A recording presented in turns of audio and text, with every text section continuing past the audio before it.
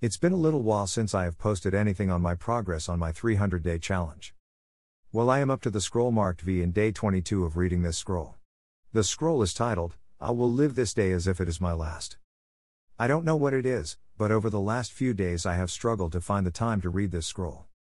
I don't feel that this scroll is resonating well with me for some reason. I get it, but some of the sentences and paragraphs don't work for me. Whereas others like, I will avoid the killers of time.